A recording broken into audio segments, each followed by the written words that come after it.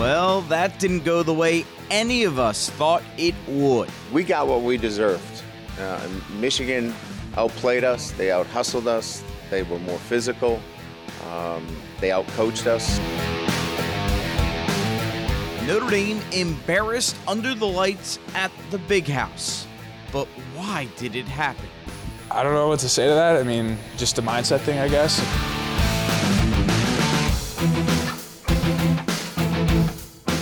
And what in the world is going on with Ian Book at quarterback?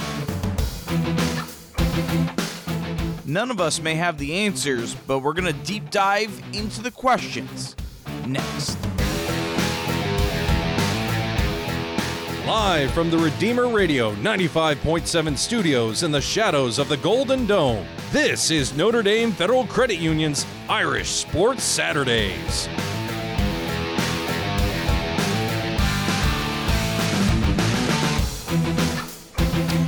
I could come up with some fancy way to get into today's show, but I mean, let's just get right into it. Welcome to Notre Dame Federal Credit Union's Irish Sports Saturdays, Notre Dame FCU, where Eubank does matter. Angelo DiCarlo alongside Kevin Downey. Here's what we got going today. 1969 Irish All-American Mike McCoy is our Focus on Faith guest. We'll, of course, preview today's 2:30 game with Virginia Tech. Don't know how many times you're going to hear the words Virginia Tech until about 9:50 because we got to spend a lot of time talking about what in the world happened last week against Michigan, where that leaves Notre Dame in the big picture.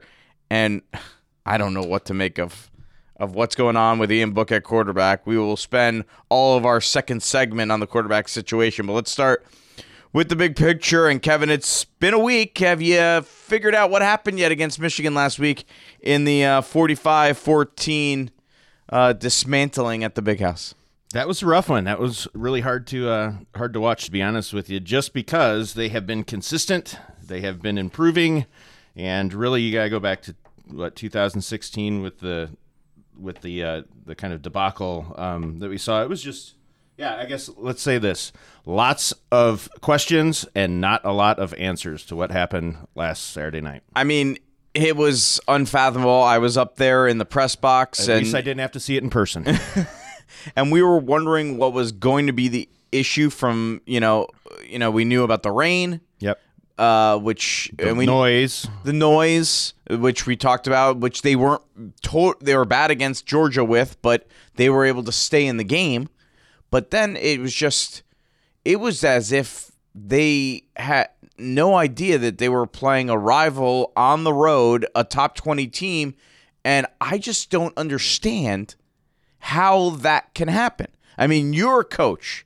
I'm sure there's been situations where your team didn't show up, but you're the coach at St. Joe. I don't think they didn't show up for the Marion game.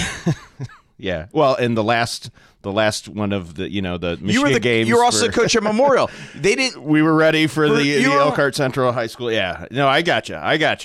I don't know. And I think what is really interesting, again, Kelly redid himself and basically his whole staff, and they had a big change after the 2016. They brought in kind of new, fresh ideas. They ran the ball. They had a really aggressive, sound defense. And then, I don't know. And then what happened? And it's coming off a bye. Yeah. They're 11-1 coming off Brian Kelly buys. Every stat that you would say that gives you had reason. That one stat of the eight in a row the home team won. That was the one. Well, that was the one. That was the one that can't worked. Control that. The home team in Notre Dame, Michigan has won the last 9 night games played in the series, but still, yeah. I mean, unbelievable. All right, a couple news and notes. Tommy Kramer out 4 to 6 weeks with an MCL injury, so Trevor Rulin will start in his place on the offensive line. So that's good. I mean, now it's a little scary. They had pretty poor offensive line play in their last performance. And then now they got to replace an offensive lineman. Running back Tony Jones Jr., game time decision with an upper body injury. Kelly mentioned ribs. Then he also said he had cartilage, so I'm assuming that's a knee. Well, again, not to be too negative, but he was their one bright spot that was emerging at the running back spot, of which we knew they didn't have a lot of depth coming back or explosiveness. So, yeah, that's scary. And then who knows what the deal is with Jafar Armstrong, because we've been saying, well, he's back this week. He's back this week. This is his third time back. He'll be great. Yeah, and he hasn't done anything. So, again, Irish were 11-1 coming off a bye under Brian Kelly, laid the egg against Michigan. Brian Kelly asked this week if he saw anything during the bye week that would lead him to think Notre Dame would be compromised in terms of their physicality or lack thereof. Here's what Brian Kelly had to say about that. I've been doing this a long time, and you know, you try to gauge your preparation based upon things that you've done in the past, and try to look at all of the different things that go into preparing for an opponent. But at the end of the day, you've got to match your preparation with game time, emotional readiness. And, we didn't match them. Michigan was all over the field. We got what we deserved. Michigan outplayed us. They out-hustled us. They were more physical. They out-coached us. And, those things, unfortunately, are the realities of it. And I don't know that because we were off that caused us not to be physical. I think that we got away from our identity, and our identity is to be gritty. Our identity is to play smart. Our identity is to be locked in, and we were not, and we got to get back to our identity. Well, I mean, that was all well and good, but it makes your blood boil if you're a Notre Dame fan, still screaming, wondering, well, how did you lose your identity? Like in a week off. Well, and again, as a coach, they didn't have class last week. Yeah. I mean, all they had to do was worry about Michigan. Yeah, and as a coach, you're going to use that week for self-scouting, for self-improvement, self-evaluation. That, to me, that's the core of defining who you are. And, I mean, honestly, Kelly, he's second among the active coaches with 353 games coached. The weather, we use that kind of as a little stumbling block. He coached at Grand Valley State in Grand Rapids, Michigan, where it is beautiful and snowy half the time, especially in the playoffs. So, I don't know. Little different, though, from Division II to, Notre Dame. Granted, but what's not different is the physicality, and they did. Well, Michigan was dominant on both sides of the line of scrimmage, and it affected every level. Well, they made Michigan's run. First of all, you can't pin this totally on the defense by any means, because the offense was a group effort. Yep. The offense was atrocious. Okay, let's make that obvious. We will talk a lot about the quarterback coming up in the next segment. But I mean, draw up the middle, 25-yard gain. Like, how did you not see this coming in a driving rainstorm? And maybe you saw it coming, but how do you not stop them up the middle? That's the one thing, that defensive line, the linebackers have been playing better. We've been talking about all that, and nowhere to be found. Michigan looked like they had a top-ranked, backfield, and they didn't. They didn't have guys that really had done much all season long. No, the little 24 is a freshman. And it just affected everything. So as you know, I love our safeties, or the Notre Dame safeties. And they do great things, but they were missing tackles. But on to your point, the defensive line got dominated, the linebacker level got eaten up, and then those long runs came down to just the guys in the backfield. So it was definitely a total team effort. And again, now you have a week to try to refocus, and you have to learn from that. I don't know. Kelly, is hopefully soul searching, but even more than that, like as a team, now you got to get ready. You have to absorb it and move forward. And with Virginia Tech, they're going to be a tough team, so they better figure it out. All right, Brian Kelly's talking points. As you heard, we lost our physicality. We have to get back our identity. He said after the game they had to figure out why. Well, that's what we want to figure out. He hasn't really given us that answer. I'm not sure he really knows. I asked a couple more questions about that on Monday to Brian Kelly. You talked a lot about getting back to your identity. Have you pinpointed why you did not play to your identity? That's the great question in competitive sports, as to why teams sometimes lose that edge, or they don't stick with the script, especially one that's worked so well. So, you come back and you hope that lessons are learned, that consistency in your approach and sticking with things is a great life lesson, and that hopefully that you can carry on and understand how important it is to have these traits that will show success for you. Is that something as a coaching staff you can pinpoint after a few days, or is that a bigger picture thing that you have to go look back to after several weeks, or maybe at the end of a season of, okay, why did this happen against Michigan? Why did this happen against Miami? Miami was a different story. We turned the ball over 7 times in that game and just got away from us. This was a kind of a different scenario. No, I think our players clearly understand. We have a lot of veterans on this team that have already been in my office and addressed the fact that they know exactly what needs to be done. And the great part about it is the word that kind of brings everybody together at the end of the day is, are you accountable or you're not accountable? Are we accountable as coaches, and are we accountable as players? And if everybody's accountable, then you get up and you get going again. It's how you're going to deal with the adversity that you just were hit with. And I'm very confident our guys are accountable guys, and I know our staff is, and we'll get back to work. And finally, human nature is certainly a big part of sports, and outside distractions can be a major factor, especially for students as they're going to class and everything. How do you isolate your guys to make sure that everything that's swirling around doesn't affect them in practice and in the game this week? Oh, they're used to it. I mean, they know they have to avoid the noise, and they won't be defined by one game. They've got a great opportunity in the month of November. They can be remembered by winning the month of November. If they win the month of November, the noise will change. All will be happy. Convinced himself when he said that. If you actually watch him say it, he's like drifting off, ready to walk off the podium as he says it. All will be happy. Let me tell you something. They could win the next 5 games in the month of November 50-0 and blow out everybody. You're going to remember? Look, there's a good percentage of people that are going to remember it.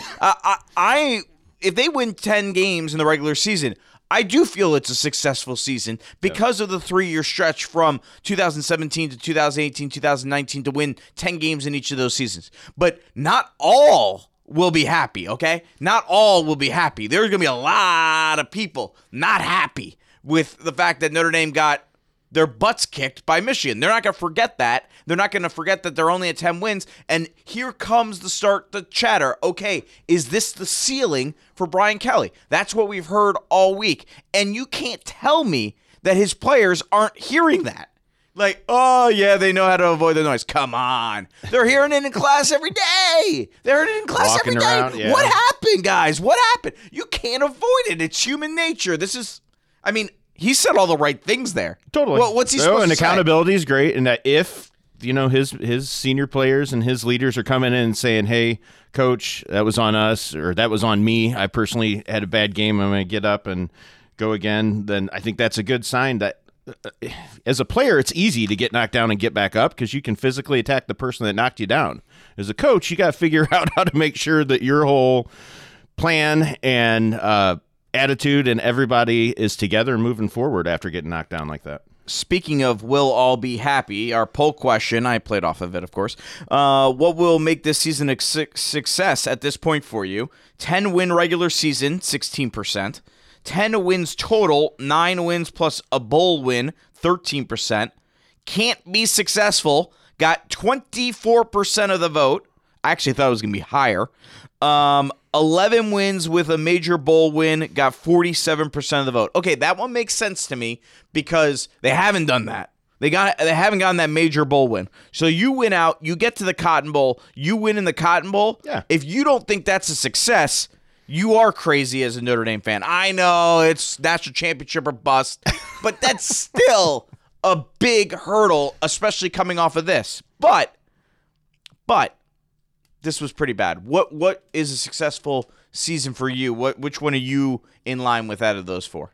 I think the 10 or 11 wins plus the including a big bowl win. But again, I'm still kind of mystified at their performance. So they had a couple of all the good games leading up to it, including Georgia. I thought they played very well, where I thought it was real positive, but last week was just not a positive showing at all. In a stunning development, we are way behind schedule because I'm ranting way more than I anticipated once I got the blood boiling here.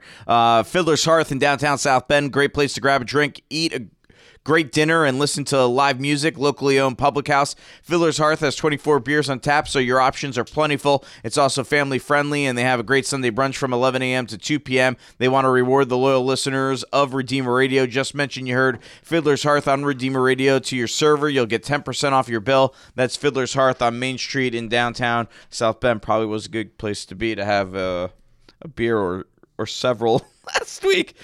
He said this was different against Miami. Yeah, they didn't have the turnovers like Miami, but I mean, sorry. It was the same thing. I mean, they laid an egg in both of the games. You can't tell me it's different. They lost 41-8 to Miami 2 years ago. The only difference between the two games was that was the beginning of the ascension up after the 4-8 season. This is in the heart of it. So I don't want to hear that it was different. I think it's the same thing. He's got to spin it to his team as much as anything.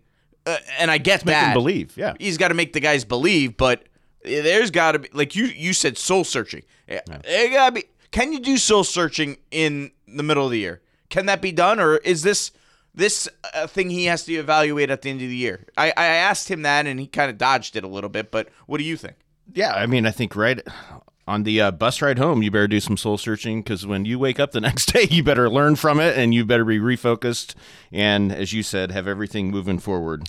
But then after the season, revisit, like, what happened? Well, Louis Gilman said he doesn't remember the bus ride home. Awesome, and he's my man. He's the leader of the defense. That you can understand that. The narrative around the team is that they can't win the big game when it matters. Alohi asked about that this week.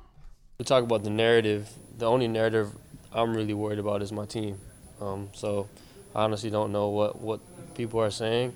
I only care about my guys, how they're feeling, what I can do to be the best teammate of theirs, be the best leader. So as long as I'm doing that, things will be all right. And those are the guys that we play for, the guys who we really care about. So week to week, it's not about what the outside noise is. It's about our team. It's about what happens in this building. So we're going to continue to be on that. All right, and then we'll follow that up with hearing from Robert Hainsey and Alohi Gilman. Is the way Notre Dame lost motivation now moving forward? Robert Hainsey says no. Alohi Gilman says yes. Here's why. I don't think you can use it as motivation, because then if you do that, you think about everything you did wrong and you go out, you go play not to lose, and you can't play this game not to lose. This is a competitive game where you have to go out with the mindset, I'm going to win, I'm going to dominate my man across from me every play for the whole game. And if you think about what happened last week, it's not going to help you in that regard. So you go out and practice this week and you think, what are the things I need to do to get better? You work on these things, and then when you get in the game, you apply those things against their defense, and you focus on you. You focus on your technique, your fundamentals, and you focus on what this defense is going to do and how you're ready to stop it. I've always been an underdog my whole life, as you guys may have known my story. So I kind of use it as motivation. That's me. And I'm going to use it as a chip on my shoulder, which I always have. And I'm going to continue to do that and do what I can to help this team. All right, can't argue with either point. I think both made valid points. As long as they play well, that's all that matters. Yeah, and as long as they get up and move forward. I think if Gilman uses it as motivation and it makes him play better, and Hainsey doesn't think a negative, awesome. As long as they both play well and the rest of the team. Kick off today at 2:30. Yeah, that's fine. By the way, this notion that Notre Dame should move on from Brian Kelly because they lost to Michigan by 30-something points is nuts, in my opinion. That's crazy, too. If you wanted to say they should have moved on from him after 2016, I would not have argued with you. In fact, I think on many times on the postgame show on WNDU, I probably may have agreed and said it myself after some of those performances in 2016. But That's what he rebooted. He changed everything, and the now narrative's pretty good. Here's my question. Is it time for another reboot? In terms of like, and I don't mean a reboot from scratch, but like, do you need to now get a next level in there? There's got to be probably something they have to change. And one of the things they got to figure out is why their quarterback in their second year does not play well. Because one game. But it was real bad. One game? Wait, he's been good the rest of the season? He's been pretty good, yeah. Oh, wow. We got something to talk about then. That's an interesting point by you. And we're going to save that for after the commercial break. When we return, we're talking about Ian Book and the Notre Dame quarterback situation. Somehow Kevin's going to spin this that Ian Book's been playing well this year. We'll hear that wild take coming up right after this. Does debt have you down? Are you worried about your credit cards, your mortgage, or keeping your car? Notre Dame Federal Credit Union can help. Our people are trained to be financial physicians. They can give you a checkup, help you to heal, and then stay healthy. Don't be embarrassed. It's why we exist. When your body is sick, you go to see a doctor. When your finances are sick, you go to see the friendly folks at Notre Dame Federal Credit Union. You already share our values. Why not share in our benefits? You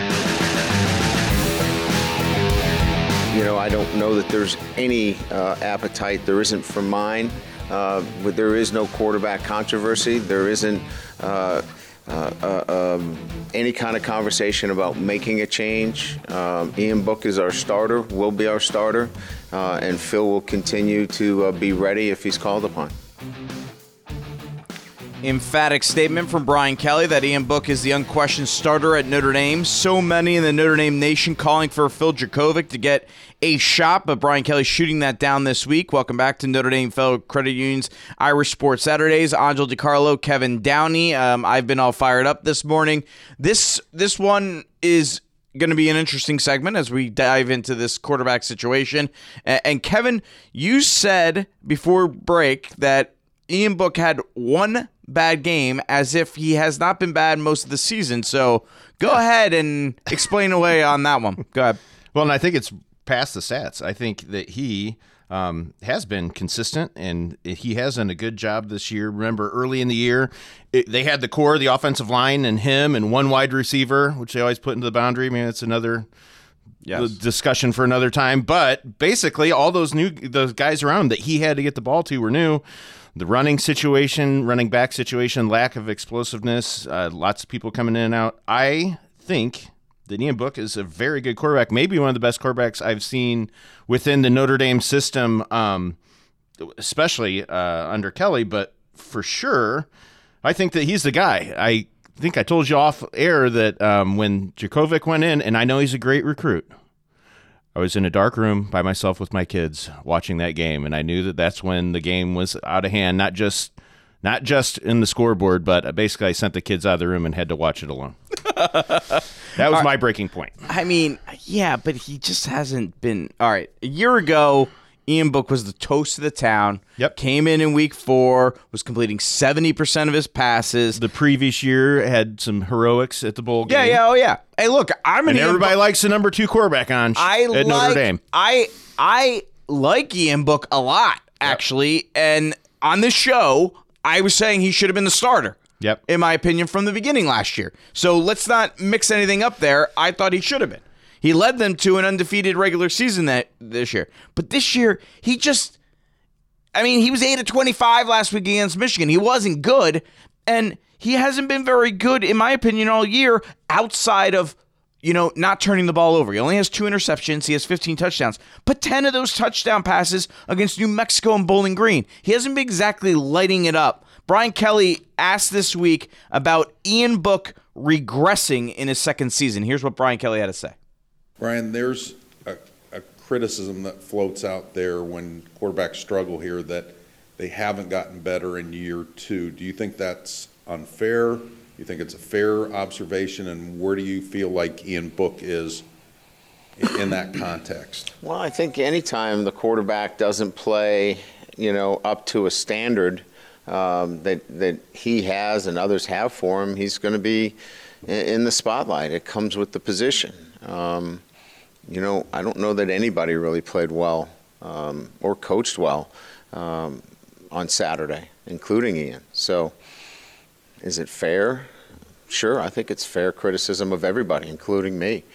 So, yeah, I think we all have to coach better. I think we all have to play better. All right, so Brian Kelly conceding that it's fair to have the criticism about the regression of quarterbacks. Everett Golson, DeShone Kizer. DeShone Kizer, remember, he was the quarterback during the 4-8 season. He wasn't very good. Brandon Wimbush, obviously. Yep. And now Ian Book. They've all played worse in their second season. What Brian Kelly did not address is, okay, why? He didn't. He acknowledged that the criticism is fair. Mm-hmm. I can see your point, but then just moved on and didn't actually answer why. Now, and with those other players, to be fair, that was during or before. Well, I guess maybe not with Wimbush, but the Kelly reboot, I think he handles himself better in the media. Kelly does, and especially dealing with quarterbacks in game situations. Like that used to be my biggest criticism of him. Again, just as a high school football coach, just like, why does he yell at those guys on national TV? That's your quarterback. Like you don't want to break their confidence, and every day you feel like Ian Book's got confidence right now. Maybe he needs to be yelled at. I don't know.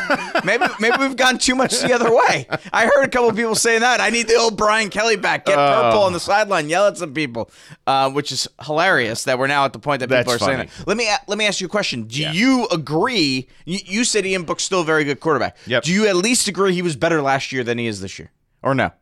Yeah, because he had a lot better players around him that they could get the ball to. Huge part of it. He's a distributor. You're insufferable this morning. All right, so the question now is, should they give Phil Jurkovec a shot? He hasn't really seen much time. 9 of 13, 69%. But again, as Kevin mentioned, he threw his kids out of the room to watch that part because it was pretty much over. Should they give Phil Jurkovec an opportunity, maybe give him a package, maybe some think they should start him because they claim this is a lost season now. Brian Kelly does not agree with you if you think of any of those aspects. Here's what Brian Kelly had to say about Phil Jurkovec and the fact that he's just not ready yet. Well, he hasn't played a lot of real football. It's been a lot of practice football. It's an incredible game, right? You practice, and then you play only 12 games. He's practiced a lot and hasn't played a lot in college. And so he's really missing that college. It's faster, and so that's really all he's missing right now. I mean, in practice he looks pretty good, but it's getting to that point where he actually plays in some of the games and making those quick decisions, changing protections, making some quick decisions. Those are the things that he's going to have to continue to work on. You've never been shy in the past about when it's time to make a change, or you feel it is, at the quarterback position. You did that in the Music City Bowl, obviously with a month to prepare, and that was different. And you had Ian in for some short yardage situations last year. Have you contemplated anything about maybe getting Phil that type of time, perhaps? We consider if I felt like playing Phil for 4 plays would make us a better football team, I would do it in a second. I'm only interested in how I can help our football team win. This is not about an ego or we got to play one guy or two guys. I want to just win football games by playing the best players that will help us win. And if I thought for a second that Phil Jurkovec would be on the field to help us winning in some fashion, he would be on the field. And that's as honest as I can be with you. Yeah, I agree that if Brian Kelly felt Jurkovec could help them win, he'd play him. He has no problem playing multiple quarterbacks. Yeah, I mean, he's shown that if there's anything we know, it's that the hook on the quarterback is not something Brian Kelly's afraid of. I mean, Dane Chris got pulled at halftime of the first game of the season in 2011. I mean, he doesn't have any.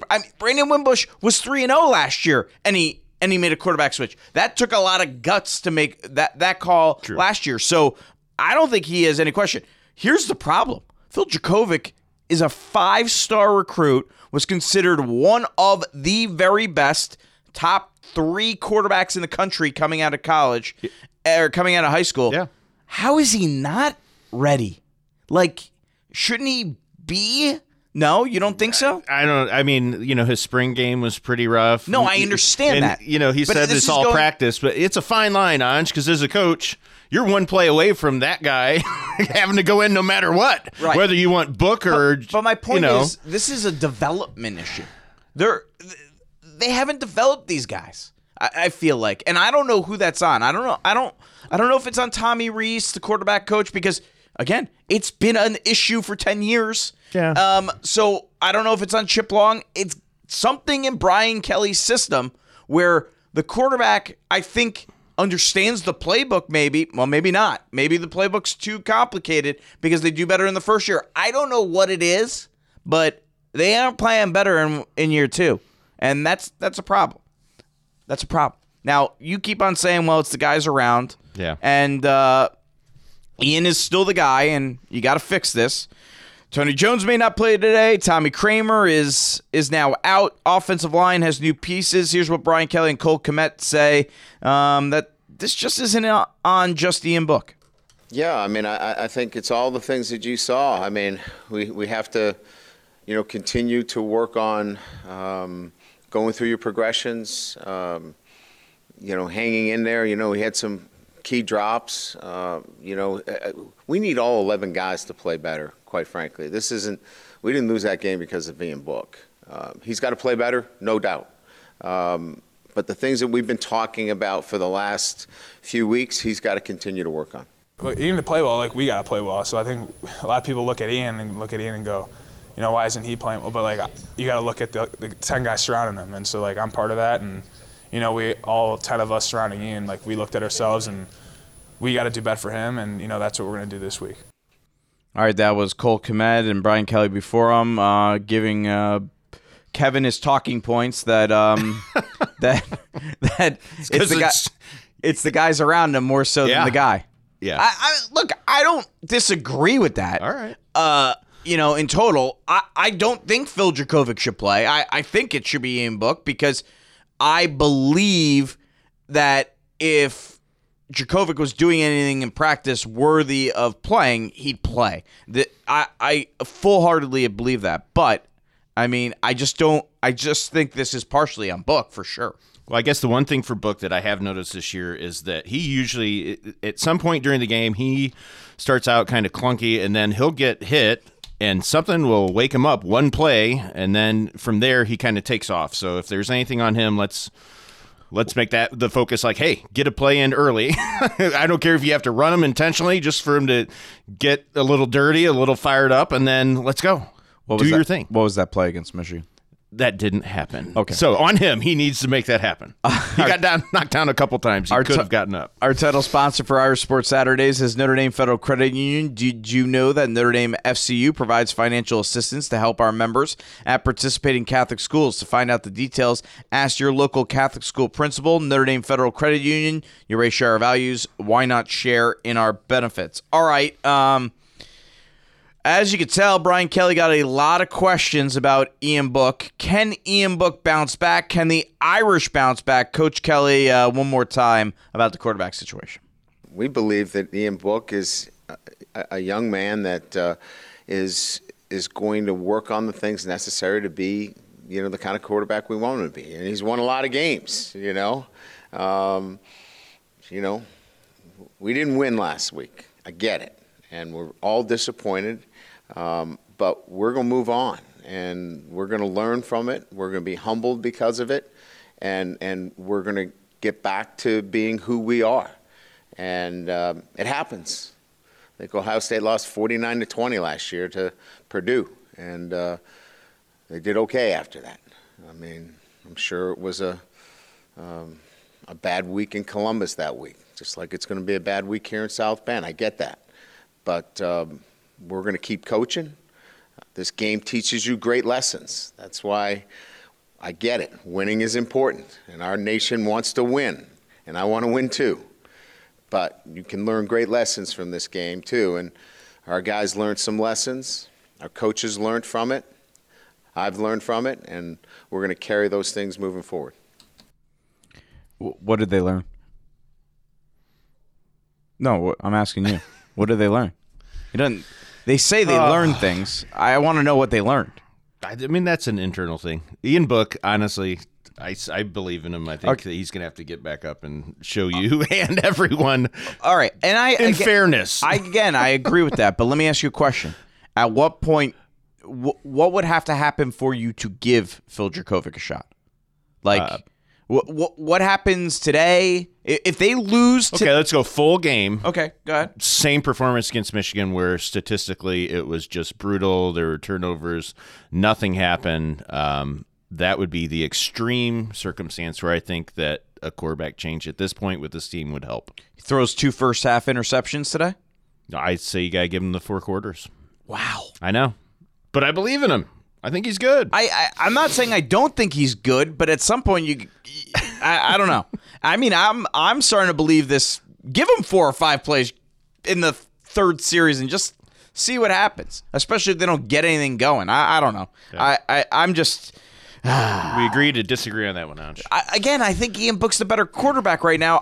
Phil Jurkovec throws this weird 3/4 sideways throw that it was successful. Next you're going to make fun of his height. He is a little rangy, He's a skinny guy. I mean, he's a pretty good athlete. I'll give him that. He's a 5-star guy. He'll be good as he grows into it. All right. Be sure to join us Friday night for the Tire Rack Game of the Week as Marion goes for a 5th straight sectional championship against Jimtown. The Knights taking down West Noble last night here on Redeemer Radio. Tailgate Talk gets you started at 6 with the sectional championship game between Marion and Jimtown to follow Friday night here on Redeemer Radio 95.7. Up next, a 71-year-old Notre Dame All-American who has a pretty good career in the NFL.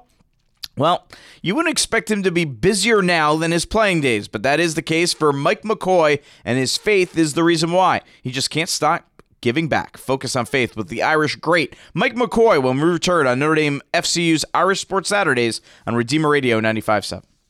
We know you like football. So do we. We're TireRack.com, and this is our version of a 2-minute drill, except it's only 30 seconds. TireRack.com has an enormous selection of tires. Not sure which ones to buy? Use our tire decision guide to find the right tires for your vehicle and the way you drive. Then get them shipped fast and free on all orders over $50. Shipping is in as little as 1 day. Free. TireRack.com ships to independent, recommended installers. TireRack.com, the way tire buying should be. Touchdown!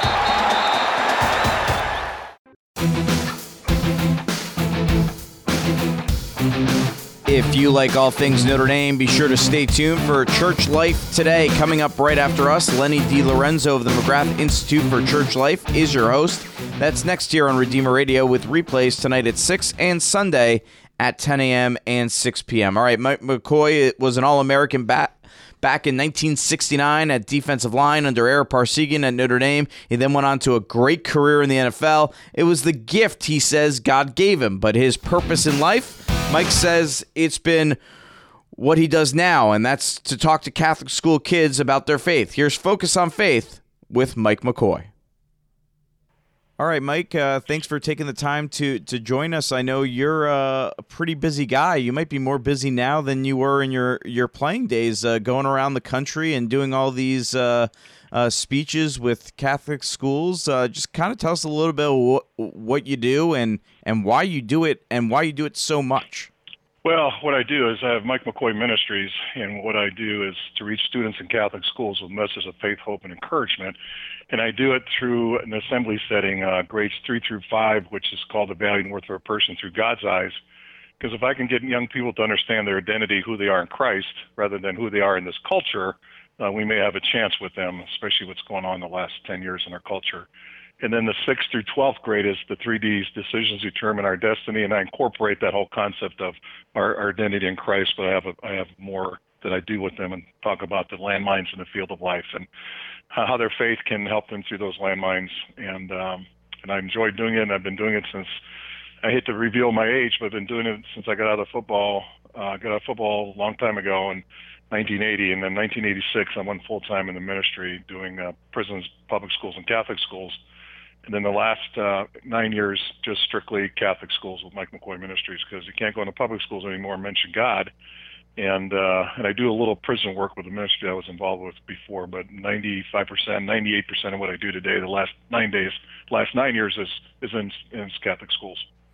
Yeah, in the last 9 years, you've done over, 800 presentations to date and, about 100 a year. It's crazy. What keeps you going each week to want to do this, Mike? Well, I think it's a couple of things. Number one, I believe it's my calling. It's my purpose in life. And we're all search for a purpose, and God gives us each individual gifts. And my gift was, sports, Notre Dame, the NFL, those platforms that, people look up to, so to speak, and grabs their attention. So through that platform of Notre Dame and the NFL, I'm able to go in there and do something if I was just a businessman, I couldn't do. And, even if I was a priest, because I studied for the priesthood for 1 year, probably couldn't do because I had that collar on. And somehow, unfortunately, young people say, well, that's just a priest and he's supposed to say that. And so I'm not their parents, I'm not their teachers, I'm not the people in charge of the school. I'm a former NFL player, former Notre Dame guy, and probably say about the same things they're hearing all the time, but for some reason they listen, and that's one of the reasons. The other reason is when I get the feedback. You saw my statistical sheets that I sent you. You hear all these numbers, but when I get these cards back, I read every one of them that I do from 6 through 12, and I do keep statistical records just because I'm accountable to my board and my donors. Over 338 young people in the last 8 years have put down on our comment cards at the end, because we do comment cards, and they put their name and their school on it, that they've been contemplating suicide. So that to me, is big, but also the fact that they understand what John Paul II said after I left, who we just celebrated his sainthood, I think 3 days ago, maybe 4 days ago, and he was a pope in the church, and he says, do not fear, open your heart to Christ. Conversion is a personal decision, accepting the saving sovereignty of Christ and becoming his follower, his disciple. So if these kids were like me growing up, I was just going to church because that's what I was supposed to do and what I was supposed to believe, and I had no problem with that. But after a while, it just didn't work in my life because I was trying to please God and I fell short. And I finally understood I couldn't buy, earn, or deserve God's love. And then through a friend of mine in Green Bay, Carol Dale, who invited me to come to the chapel program in the NFL, I heard that simple message that I heard growing up, but it was from former NFL players, and it was from business people, that they needed to change their life and they couldn't do it. It had to be a heart transplant, and that's what the power of God can do in our lives, and have that relationship. And so through that chapel program, I opened up my heart to Christ, and my faith became alive. I never really left the church. I said, I'm not leaving. The church has helped me a lot, and my background and where I came from and the type of family I grew up in was very comforting for me growing up in that atmosphere. But got to that point, I said, okay, what's missing in my life? And that was it. I never made that free will choice. When you make that free will choice, hey, I want this instead of I had to, it was a big difference. And so we go to church on Sunday as Catholics, and I don't know what you do between Monday and Saturday, but I would venture to say most people just go ahead and live their lives, and they do some good works and don't get into God's word on their own. And I'm starting to see a trend, I would say the last 15, 20 years, a lot of Bible studies in Catholic churches, what I think is great. And I get these kids get these students to read the book of Proverbs, which is 31 chapters, and I encourage them to join the club, the Book of Proverbs Club. I tell the kids to do it at night before they go to bed. Turn off all the noise we have in our culture today, and it's getting very, very, very, very noisy and confusing for these young people. And I said, just take a deep breath, be silent. God says, be still and know that I'm God. Turn on that light, get a Roman Catholic Bible, or got plenty of apps out there, and just start reading chapter 1. If you've never done it before, try it, see what happens. And so I encourage them to do that. 1969 Notre Dame Consensus All-American Mike McCoy joining us here on Notre Dame Federal Credit Union's Irish Sports Saturdays. This is our Focus on Faith interview. Mike, you mentioned you're not that young anymore, so is there any trouble connecting with the students? Because obviously they have no idea probably when you're walking in the door who you are, that you are a former All-American, or does the fact that you're still 6'5" help you? Well, I think all those factors help me. I'm a 6'4" now. I did shrink an inch. Okay, fair enough. And I'm in fairly good shape because I try to work out a lot, and because I've had 15 surgeries on my joints since age 45. So I try to work out a lot and try to look the part, and that was always a concern of mine. How old am I going to be before these kids turn me off? And actually, the older I get, the more they respond to me. Because now I'm a grandfather, I show my grandkids, and there's a bond there somehow. I show a little highlight film when I was playing and when I was younger, when I was 5'5", 175 pounds in 5th grade, and I was picked on, and how my high school Cathedral Prep helped me, and my high school football coach helped me. My dad made some bad decisions in life, so we ended up living with my grandparents, and how those struggles and those trials and tribulations, he ended up going to Notre Dame and being under Ara Parseghian, which was a great experience for me, and then playing 11 years in the NFL. And I never planned that. I told him, I said, you see this little slide, this kid playing the NFL? I never envisioned I would play in the NFL, but, I did for 11 years. So I think all those things help. And then a lot of people ask me, so Mike, when are you going to slow down? And I said, when God, I guess, tells me to, either that I'm not being effective anymore, I just physically can't do it. You mentioned playing for the legendary Ara Parseghian. What did you learn from Ara? And maybe did you realize you learned a lot more after the fact than during? Oh, you always do. When you're going through those tough times and practice and summer practice and going through football season and have been very successful there.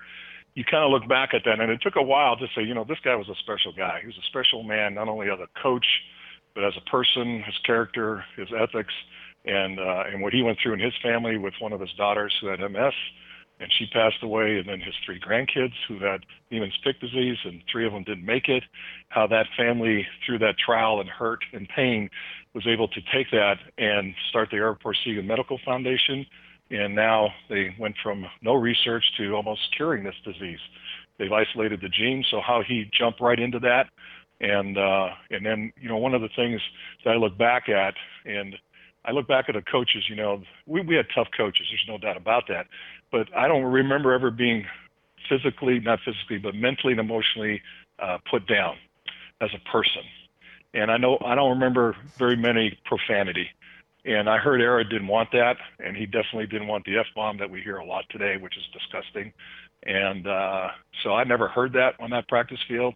We heard a few things, but nowhere near what some of these coaches what's coming out of their mouth today. And I think that's very, very demeaning and very disgusting. So I look back at that, I said, wow, that was pretty special. And someone asked me if I ever wanted to get in coaching. I thought about it for a while. And then I didn't do it because I saw what it was really like behind the scenes. These guys give up their lives, which is okay for some of them. But for me, it just didn't fit. And what happens in their families. Mike McCoy, former Notre Dame All-American in 1969, joining us here on Notre Dame Federal Credit Union's Irish Sports Saturdays on Focus on Faith. And Mike, All-American in 69, but it sounds like your best game ever was probably 68 when you kind of held this guy named O.J. Simpson to a pretty limited game. Well, yeah, that was pretty special, because Ara had a couple of sayings. He said, there's no circumstance we cannot overcome, and we have no breaking point. And so going out there to play SC and to play O.J., who just won the Heisman Trophy, our coaches came up with a 4-4 defense, basically, and it was mirror. Because if you watched O.J. in the films, he was a great cutback blocker, so to speak, and no pun intended. But he went back against the flow, and once he got past the line of scrimmage, he was gone. So we cut off those alleys and we held him to 58 yards and 32 carries, and he was pretty upset with that. Then my senior year, we're playing Southern Cal at Notre Dame, and I blocked a punt, and that set up a touchdown and tied the game 14-14, and we're marching down, kick a field goal. And for some reason, those referees called a clip on one of our tight ends. We're about the 30-yard line of it, a chip shot us back to the 48 or something, whatever it was. And Scotty Hempel hit that ball, and it was going to hit the crossbar and bounce back, and we tied him. So that was kind of an interesting game too, because we went in to play Texas. I think we're 8-9-1, or 8-1-1, or maybe 9-1-1, and they were undefeated. And we lost to Purdue, which I don't even want to talk about. Oh gosh, that's my only negative experience at campus, and we lost to Purdue 3 years in a row. Oh gosh, it was terrible. I still have nightmares about it today, but no, I don't really. So we went into that Texas game and very well prepared, and should have beat them. They beat us. What was it, 21-17 with a last-second touchdown, and that was pretty disheartening. But the next year, they went back out there with Joe Theismann, had a year underneath his belt, and they just creamed him. Well, Mike, thank you very much for taking the time to join us, and we can't thank you enough for all you're doing to spread the word to all the Catholic school kids throughout the country. Well, thank you. Take care. God bless. That is Mike McCoy, Notre Dame All-American from 1969. You can learn more about Mike McCoy Ministries. Visit McCoy77.com. Kevin, your thoughts? I think it's really neat to see his dedication to the Catholic schools, and hopefully we can use some of that era sayings, no circumstances we can't overcome, and we have no breaking points. Maybe let's bring that back from the past for this upcoming game day for the Notre Dame Fighting Irish. Yeah, did you know they have a game today against Virginia Tech? We haven't mentioned Virginia Tech too much, so we're going to do that when we come back on Notre Dame Federal Credit Union's Irish Sports Saturdays, our game day sprint right after this. Join Bishop Kevin Rhodes, Bishop of Fort Wayne South Bend, every Wednesday at noon for his weekly show, Truth in Charity. On each episode, he joins host Kyle Hyman to discuss key issues facing Catholics in the diocese and beyond. Then he answers questions submitted by listeners. If you would like to submit a question, go to redeemerradio.com/askbishop. Truth in Charity with Bishop Rhodes is brought to you in part by Notre Dame Federal Credit Union.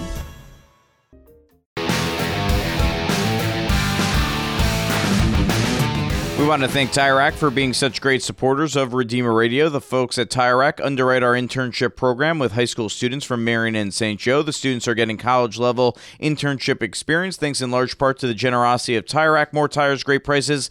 Visit TireRack.com. All right, we talked a lot about last week. Virginia Tech is the opponent today. They're 5-2, 2-2 in the ACC. Losses to BC in Week 1. Duke in Week 4 have won 3 in a row, coming off a bye. They beat Carolina 43-41 in 6 overtimes last week. Hendon Hooker now 3-0 as the starter at quarterback for Virginia Tech. 34-59, 58% passing, 572 yards, 7 touchdowns, no interceptions. Got hurt in the last game against UNC 2 weeks ago, but expected to be fine today. Here's Alohi Gilman and Brian Kelly on UVA's offense, led by Hendon Hooker. Dynamic group, physical. We definitely got to stop the run.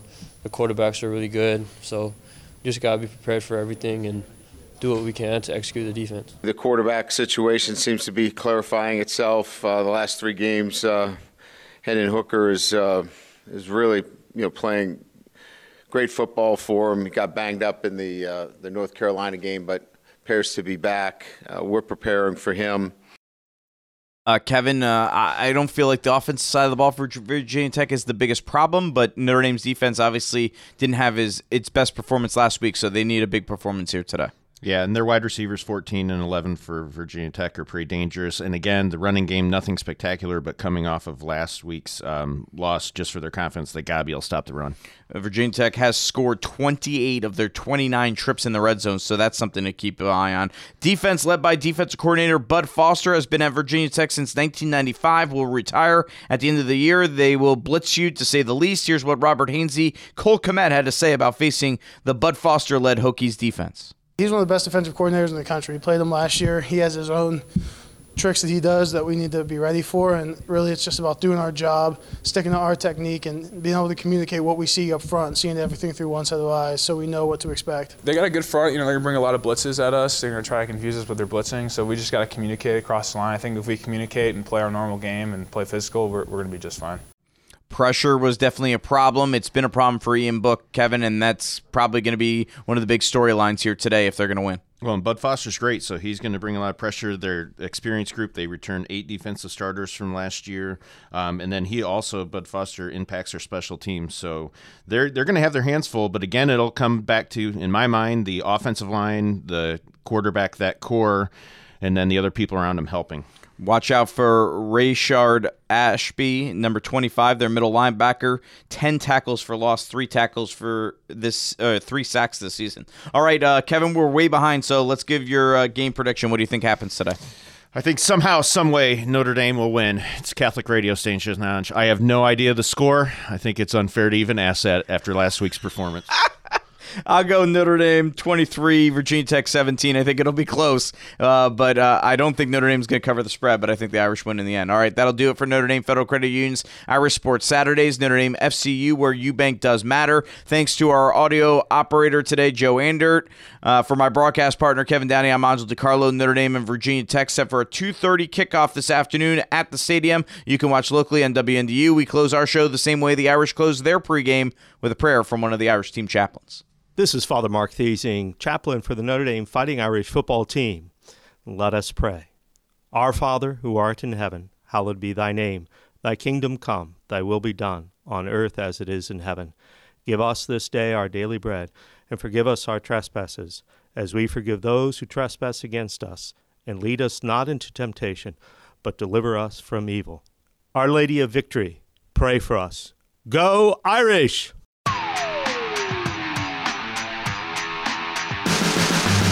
This has been a presentation of Redeemer Radio Sports. Thanks for joining us for Notre Dame Federal Credit Union's Irish Sports Saturdays. Enjoy today's game.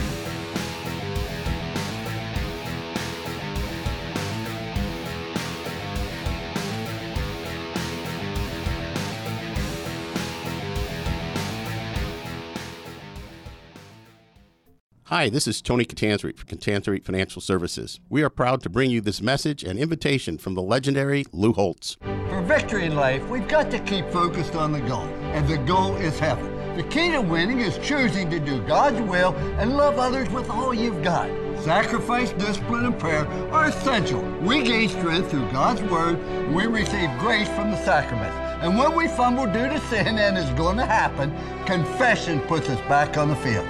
So if you haven't been going to Mass weekly, get back in the game. We're saving your seat on the starting bench this Sunday. What a great message from Lou.